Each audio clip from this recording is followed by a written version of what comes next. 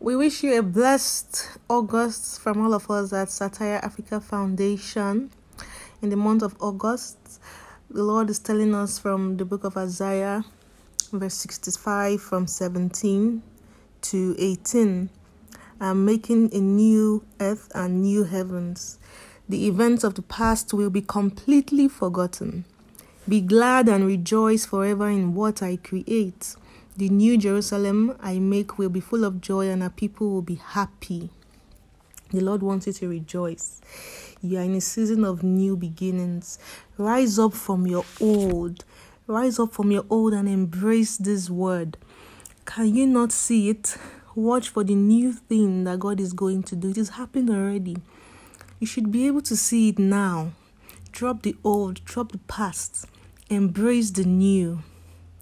Have a happy August.